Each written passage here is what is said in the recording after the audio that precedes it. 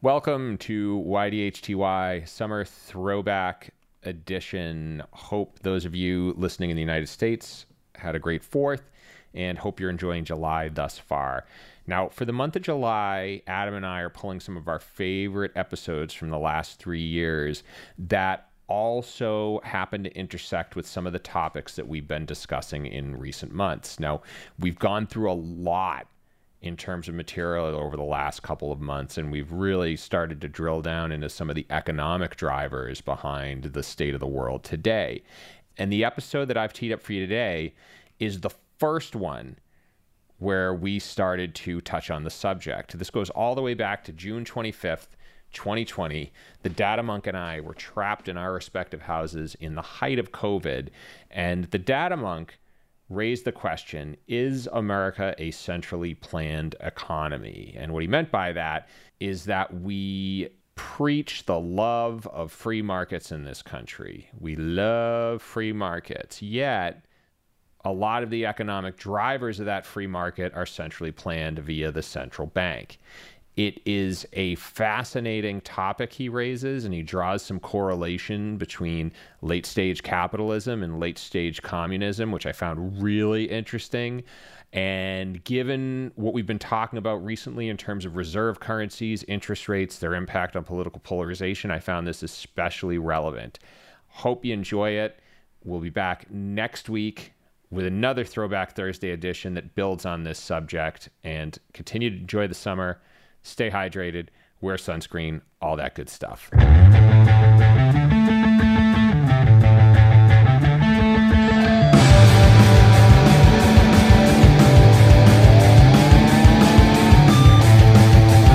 a world full of socio-political issues, one man searches for intelligent conversation. From Dedham, Massachusetts, the birthplace of modern democracy, this is You Don't Have to Yell, with your host, Dan Sally. Welcome to episode 41. Subtract 6 from that to episode 47.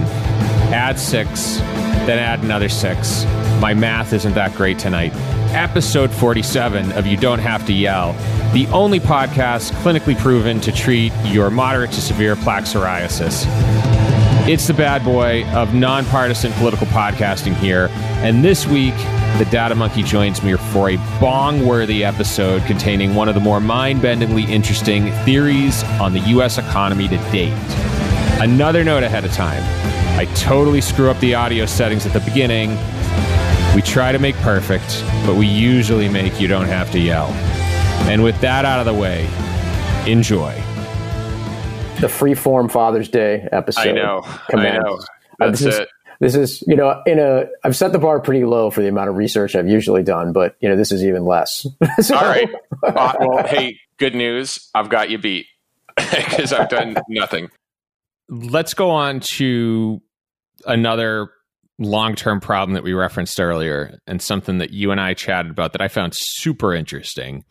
And I'm going to preface this with the warning that this is something you kind of just started rolling around in your head.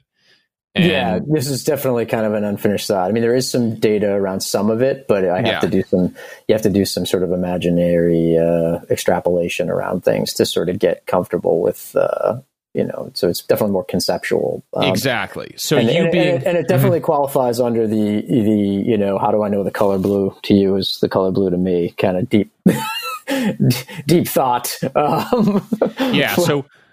So effectively what we're going to do is we're not going to be sure about this, but we're going to engage in a little speculation, which is not why I have you on the show.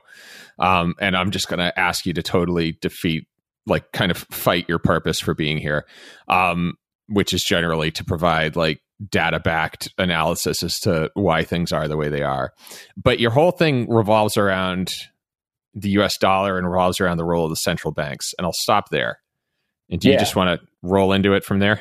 Well, all right. So it came from sort of, this is, as you were jokingly saying, this comes from almost like a little bit of a, think about things in a big picture and start to get it almost in an altered state kind of way. So, you get to take your bong hit then ask the question like, whoa, like what if late stage capitalism ends up in the same place as communism, right? Like, which is that every time exhale. Like, whoa, like, because when people use this term late stage capitalism a lot, and I guess I was kind of trying to unpack like why we think that, and we think that because we see such distortions taking place in the in the U.S., which is probably obviously the most advanced theoretical example of a capitalist society, and it's just interesting to see like the inequality, like the rise in inequality, wealth inequality, all these things that we seem to be struggling with for classic economists. And so people call this sort of the vestiges of the last gasp of, quote, late stage capitalism. But then you look at also communist countries, and every place it's communism has sort of theoretically been tried. And what happened? Let's step away from the ideology and just look at what ends up happening. Right. And more often than not, you end up with a situation like, even though they're after an egalitarian outlook, like by embracing something like communism, like it generally ends up with a pretty oligarchical, like, unequal wealth distribution anyway. Right. So I always used to like, I remember having this conversation with a mutual friend of ours at one point, and I saying like, look, here's the thing, in my view, between sort of a capitalist view of things and a free market kind of view of things and a communist view of things. You haven't changed human nature at all by moving from one system to another. All you've really changed is sort of the currency, right? Like instead of things being in an open marketplace where all the bad acts are done in the open, we now move to, a place where all the bad acts are done behind closed doors where no one has access to what's happening, right? Like, so to me, like the system I'd rather, like, the only system that ends up being, in my mind, the one that I think is probably the best is the one where they stab you in the front, not the one where they stab you in the back. Sure. And it's so, but this is kind of coming back to the initial statement. You kind of get stabbed either way, right? Like, okay, because that's human nature. So I guess I've been taking this view of trying to look at things from like a real, take the traditional economic views or ideological political views out of it and look at it from just an ecological systems physics kind of view.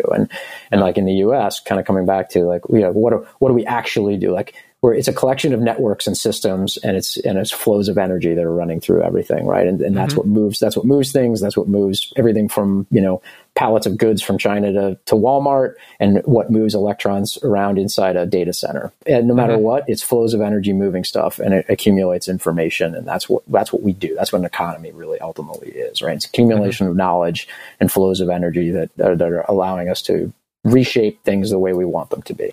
So let me... Sorry. No, I was going to say, let me pause there and just make sure I'm wording this correctly.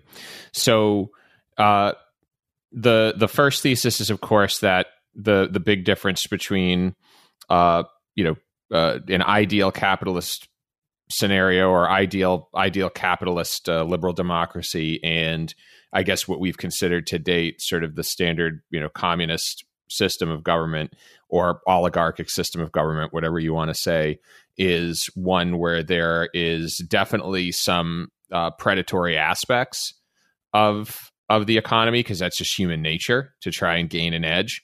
However, that is done in the open and it's transparent, as opposed to oligarchic, which kind of does what they want in secret, and you just kind of or say relative, right? Because we could say, there's still going to be some of that going on, and we'll get to what I mean. Like what I think people are actually saying when they talk about late stage capitalism is actually what we have, what I think now, which is a bit like crony capitalism. Okay. Right. So, where we're starting to get that same oligarchical kind of behavior going on amongst, the cadre of sort of bankers, policymakers, technology CEOs, like these people at the very high echelon of wealth, that I think they do actually start to have some very, like some management going on, behind the scenes of what's actually happening here.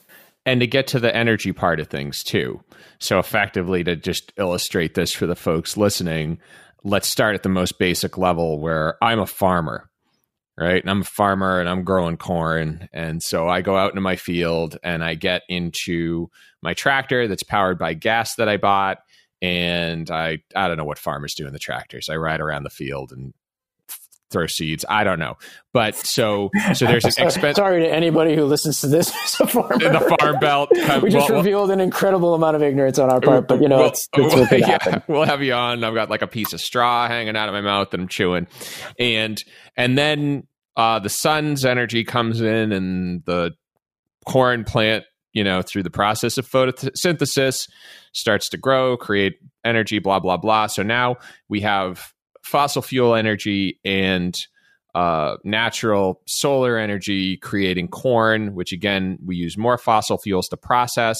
And then at the same time, we're also using electricity in the form of that's also produced by fossil fuels to power the computers that are sending the message to the farmer that, hey, some dipshit in Boston who doesn't know how you grow corn wants to buy your corn to eat it.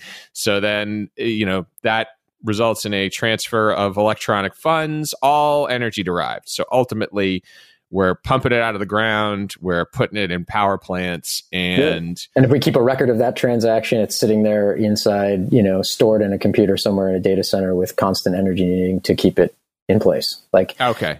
So it's just a reframing of everything in terms of, that it's a movement of structures and everyone, people, it's like people moving and doing the things that they do, creating goods, moving services, and thinking about the economy from that standpoint and everything takes energy to move it, right? And so it's just an energy flow and a reforming of all the sort of structures and organisms that are around us with added information value that's coming from us. Take another hit.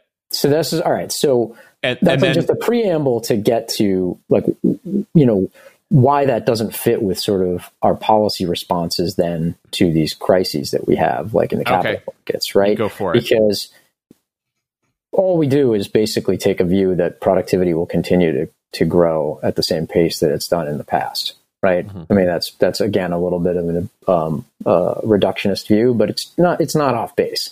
Which is when we're thinking about productivity in the future,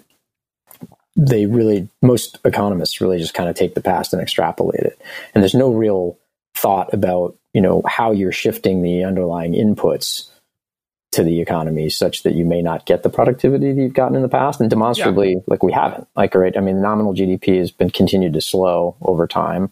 Productivity, that was one of the conundrums of the last expansion over the last 10 years, is that we just haven't really seen productivity kind of come in the same way we would have thought. And so what that ends up leading to is we kind of push monetary policy that's derived from this idea that we're going to continue to grow the economy at the rate we have in the past. But what if you're not, right? And so how's productivity measured? Sorry, I didn't mean to interrupt. How's productivity measured, by the way? Yeah, I mean, it's really kind of output per unit of labor. If you're looking at labor productivity, I mean, it's kind of really, I mean, at the most basic level, it's basically just kind of GDP per person in a sense. So again, to get back to the farmer, I'm a farmer. I was producing 100 ears of corn. Now I'm producing 102 ears of corn. And so that's a 2% increase in my productivity, correct? Yeah. And the idea is thinking like if over the last 20 years, you added 2 years of corn every year, we're just going to assume you're going to continue to add 2 years of corn every year going forward. Got it. Okay. Right. Sorry. I just want to make sure everybody gets that. It's good to ask these questions this way. Yeah. But anyway, my point was only that this leads to I think, and again, running monetary policy at a very high level to sort of push the economy to a theoretical kind of quote output gap when you're delivering, 1 ear of corn instead of 2 that we thought you would. Well, clearly you're supposed to be back up at 2 per year. So let's just give them more money and maybe that will get us to grow another ear of corn. Right. Yeah. You keep pushing money at the situation.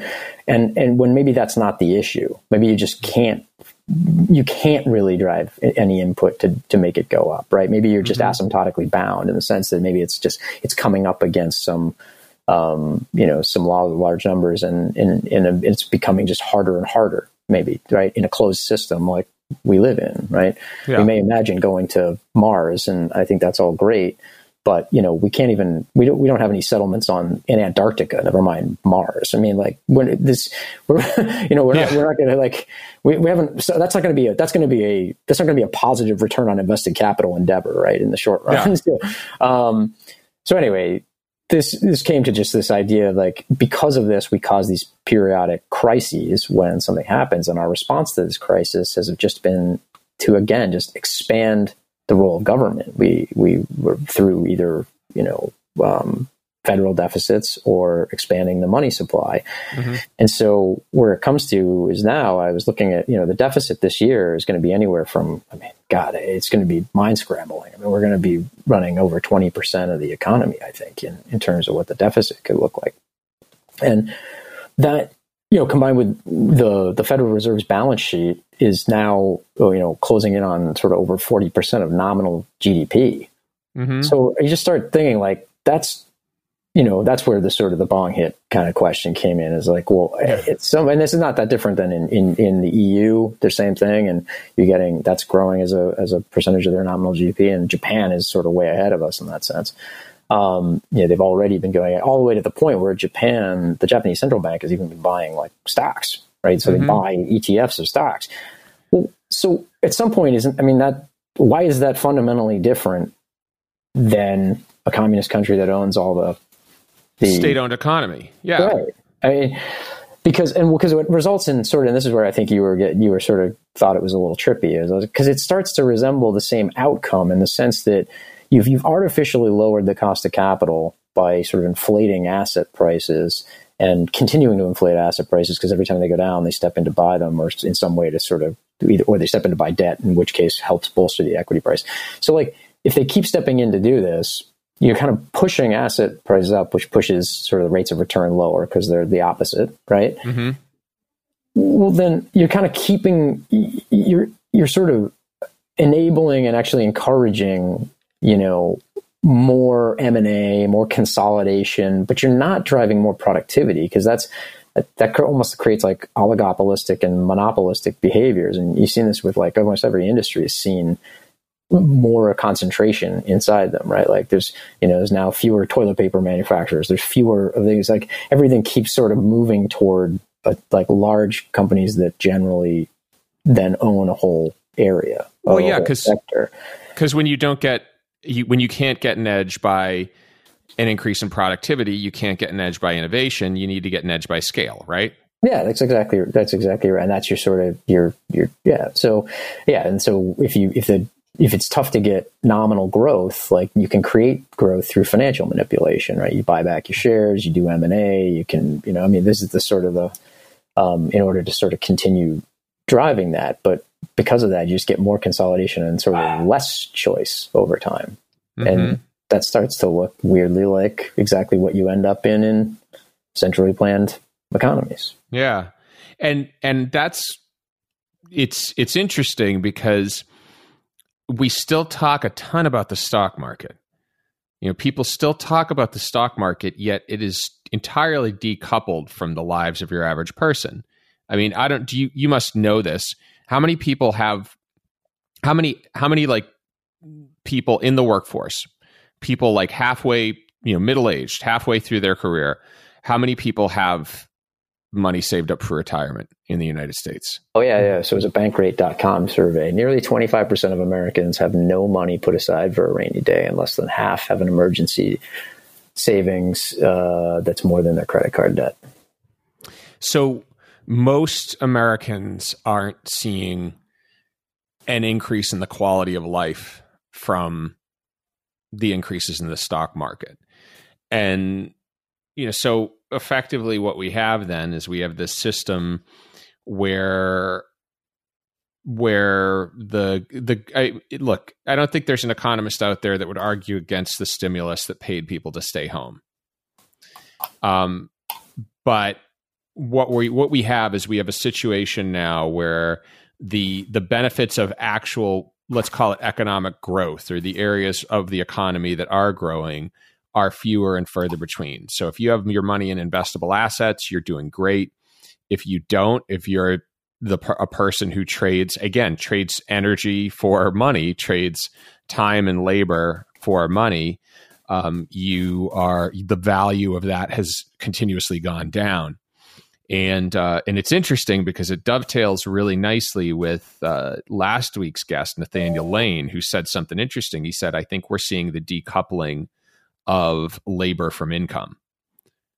We are seeing a situation, and oddly enough, we're kind of getting there, but not in a method that one would argue is socially just, because we're getting there by having a situation now where people can't, like, they don't benefit from the output in the economy, or the trade that we would normally make for their labor is not one that's going to allow them to live.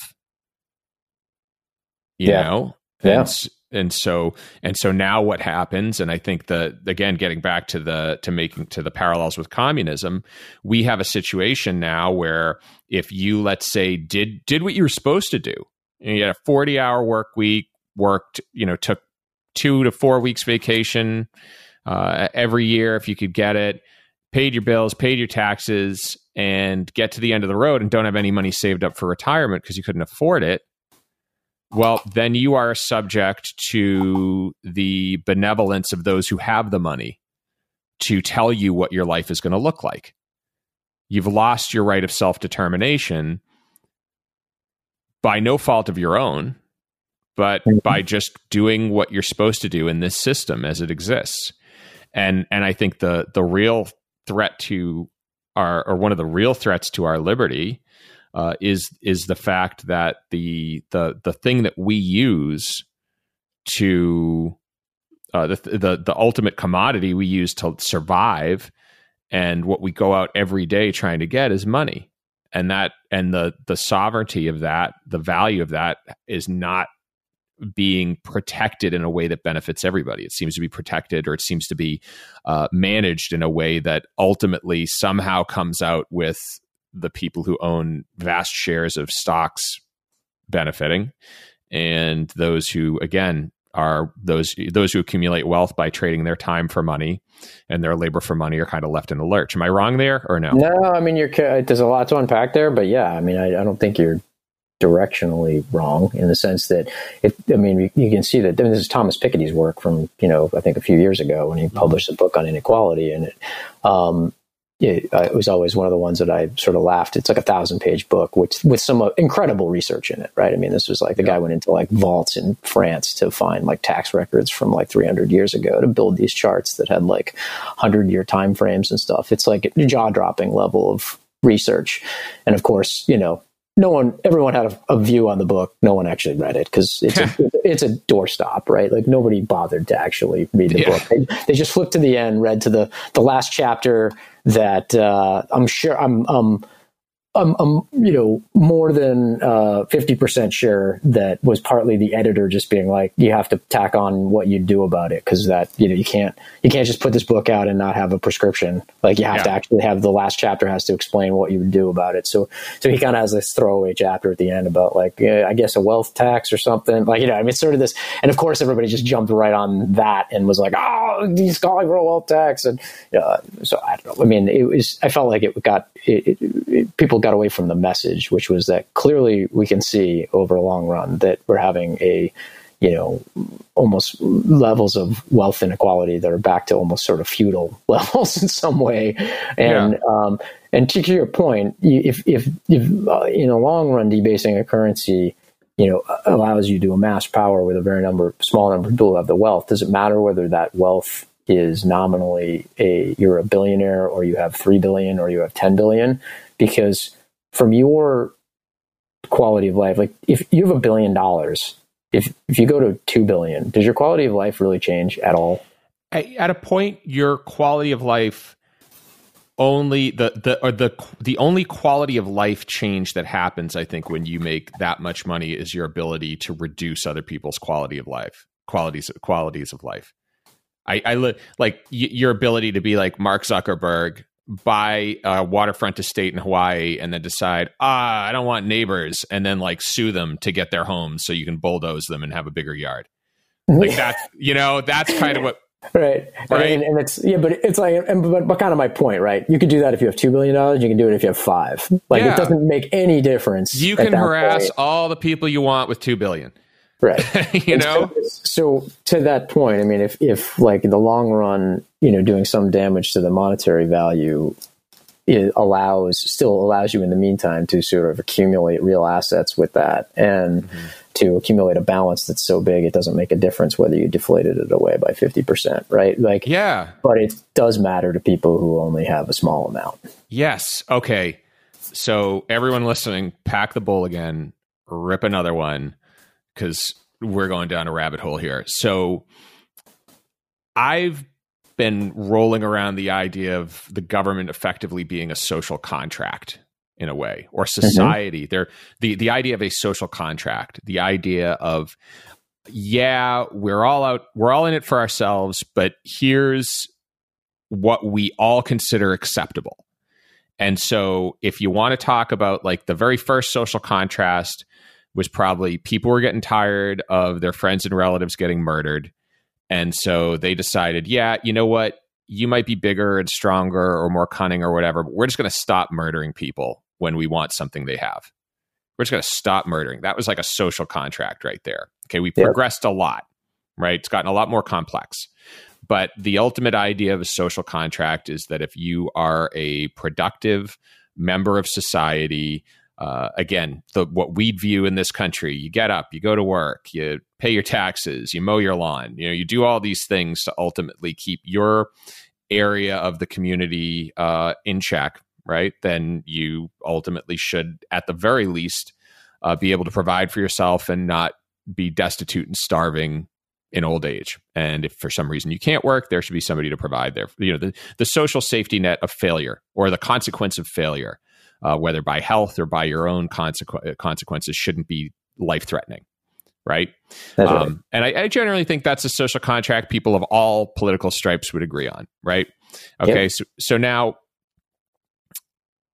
we then need to take a look at how this system is structured in a way that abides by that. And an interesting thing, and this is bizarre because now I am once again taking one of the more conservative candidates I've had on this show and one of the more liberal candidates I've had on this show and making a little philosophical quilt of their platforms. But one of the things Jeff Gregory talked about 2 episodes ago from the Constitution Party, North Carolina 5th Congressional District, he was somebody who talked about the concept of the fair tax. And so I did some reading into this, and effectively what it says is that there is a tax on everything of somewhere between 20 and 25%. And with the exception of necessities. So, food, clothing, shelter, right? And if you make below a certain amount, you get a prebate, is what they call it, which is effectively an amount to cover your consumption or what your average consumption would be. So again, you make below a certain income level, you're going to pay that fair tax, but you've got a little extra money in your pocket to cover it, right? So the idea, it doesn't matter what it is. You buy a car, 23% tax. You buy a house, 23% tax. You buy a TV, 23% tax. There's just a tax on everything. Now, the thing I'm finding super interesting about that, when we combine it with what you're saying about monetary management, about monetary manipulation, about the whole concept of converting energy into capital, or effectively moving resources, moving energy from one point to the other. So, again, the farmer goes out, uses energy to create the food, uses energy to get money in the bank, uses energy to transport the corn to dipshits who don't know what their job is, namely me. So we have that system going on, right? Now, effectively, that means that, again, if I'm Mark Zuckerberg and I've got billions and billions of dollars and I want to buy a $100 million estate, I have to put 25 million of those dollars back in the pot. And so and correct me if I'm wrong, but it sounds to me like that's a great break to this sort of deflationary strategy that the central bank seems to be taking. Or asset inflationary. Asset inflation. Or I should say, inflationary. The goal is to avoid deflation. Yeah. But it seems like that's a great inflationary break, because ultimately, if for some reason the system is geared in a way where my output in terms of energy is no longer related to my income, then that extra consumption I might do is going to ultimately feed back into the pot.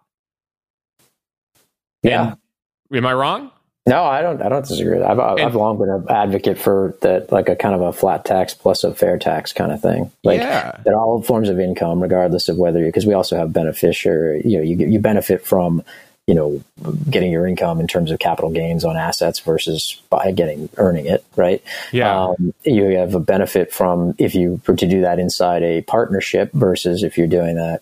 So there's a lot of things that tend to then favor the people who already have an awful lot of money in terms of the rate of tax that they'll pay. Now, I get the argument that but they're still paying so much more in terms of dollars. Like, I totally get that. Like, I get it. But the point is to make it, if you're willing to make it more naturally progressive taxation. I'm not talking progressive in the term of Democrats or something. I just mean, if you wanted to make it a naturally progressive tax, the best way to do it would be to tax everything at the same rate from an income perspective, right? Yep. And then tax your consumption at a VAT or a fair tax with some sort of prebate, to your point, to those who create a hardship. That would make it sort of naturally tilt it in a more progressive fashion. And that's recoupling in a lot of ways.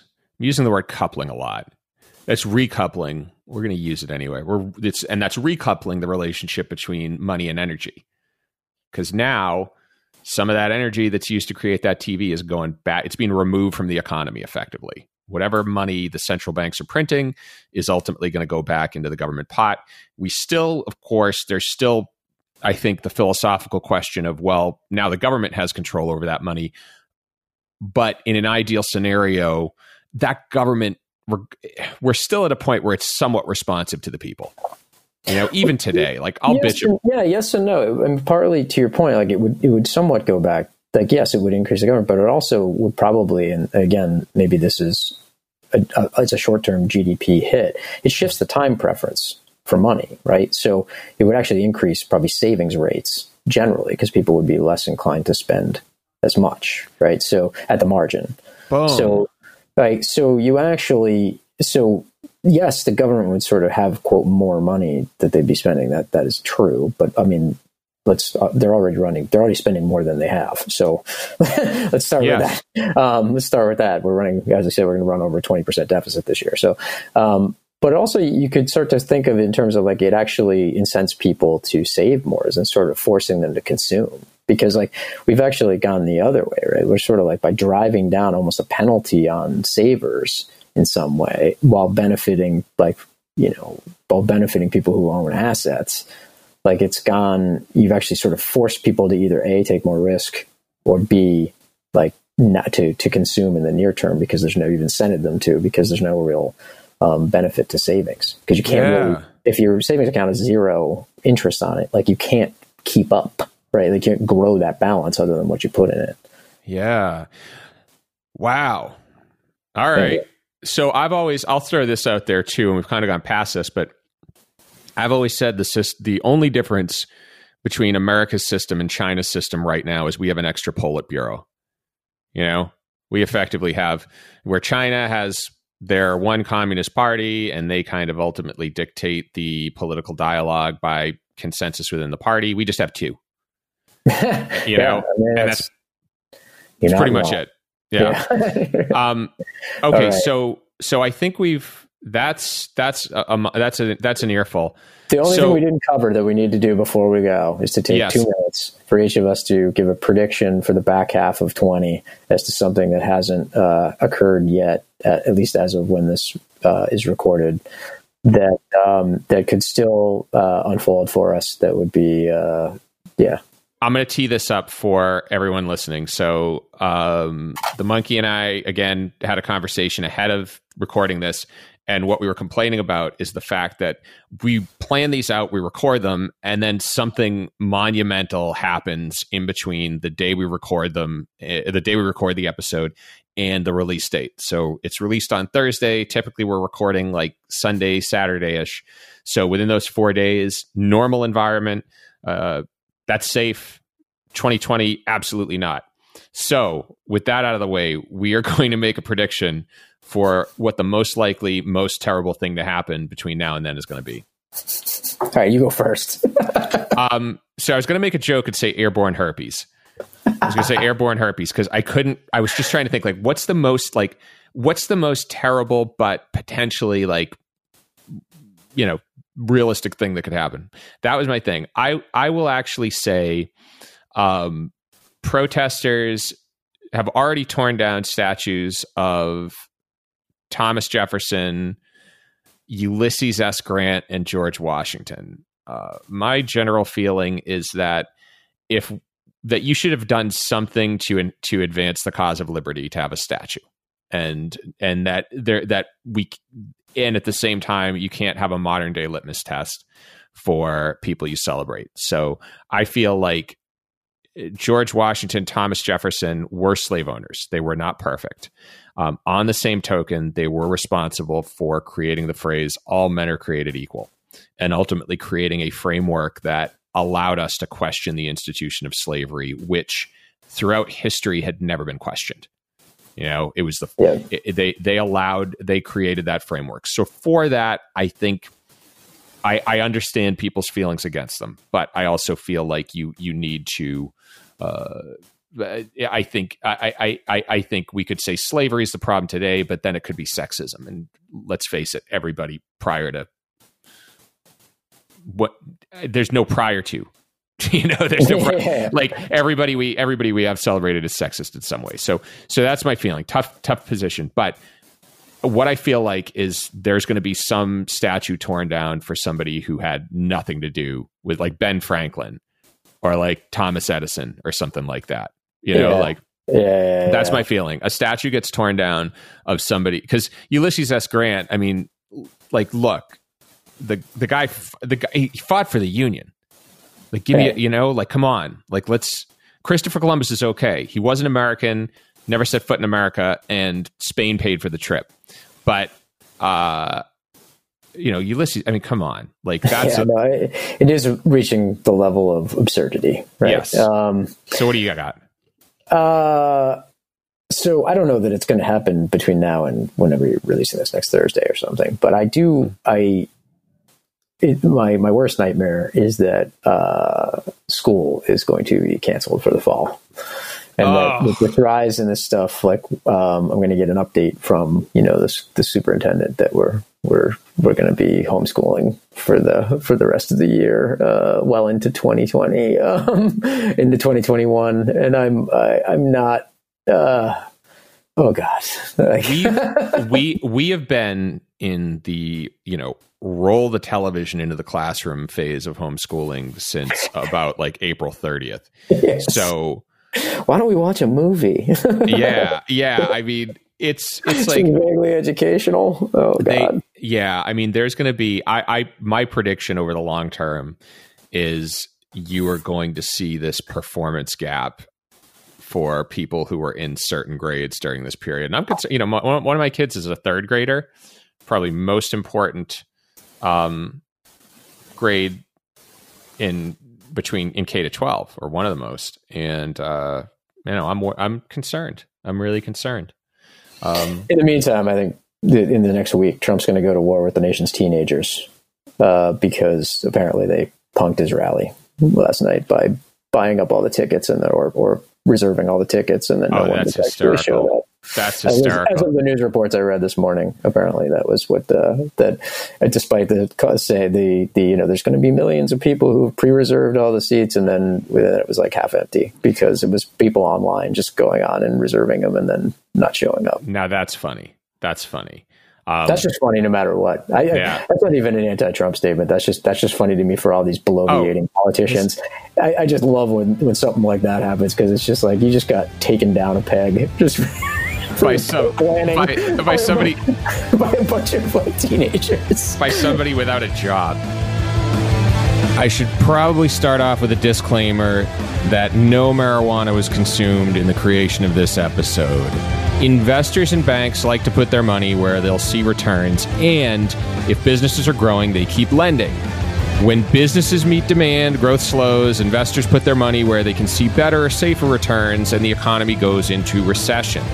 Over the last 2 recessions, we've done an end run around the quest for efficiency by throwing large amounts of fiscal stimulus into the economy to encourage lending. And while there are 0 economists who disagree with the goal of the stimulus in 2008 or the more recent one this year, the benefits have largely gone to shareholders and those who have money in stock, while people who make their income trading time for money, that is, everyday workers, have seen their wages stagnate, but have been able to float their standard of living through easy access to credit. And now, I don't think the goal of American capitalism was to build the ideal consumer, nor do I think there's liberty in an economic system where the average worker doesn't have cash for basic emergencies, but can get an interest-free credit card to finance a television. And there's an imbalance in the system, and the best way to rectify an imbalance is to move funds from where that imbalance exists. And as I mentioned in the episode, one way would be a consumption tax, similar to the fair tax Jeff Gregory mentioned in episode 45. Now, last note, I expressed some regret that the statues of George Washington and Thomas Jefferson were torn down. I'm also in a position where neither own people who look like me as property. I do truly feel, despite their faults, the framework they created allowed us to have conversations about emancipation, the right for women to vote, gay rights, and the civil rights movement. And I think most folks who have statues would fail a modern-day litmus test. So we have to ask the question, did they advance the cause of freedom despite their faults? I'm open to feedback on this, so feel free to tell me on Twitter, Facebook, or on ydhty.com. Next week, we have Christian Enoha, the son of Nigerian immigrants who's running to be the Republican nominee in New Jersey's 6th Congressional District, a district that has been held by the Democratic Party since 1983. If he were running in any other year but 2020, his victory might actually surprise people, but you know. Now, we talk about his path to the Republican Party, his current view on their stance on immigration and race, and as with all things, people seem crazy until you learn how they got to where they are. So I hope you'll join me. It was a great conversation. As always, theme music by Quellertac. YDHTY is produced by the Snake Killer, the Big Gino Jason Putney in North. If it were any more human, it'd be a flood kakalaka. Until the next, this is Dan Sally, going to do something else.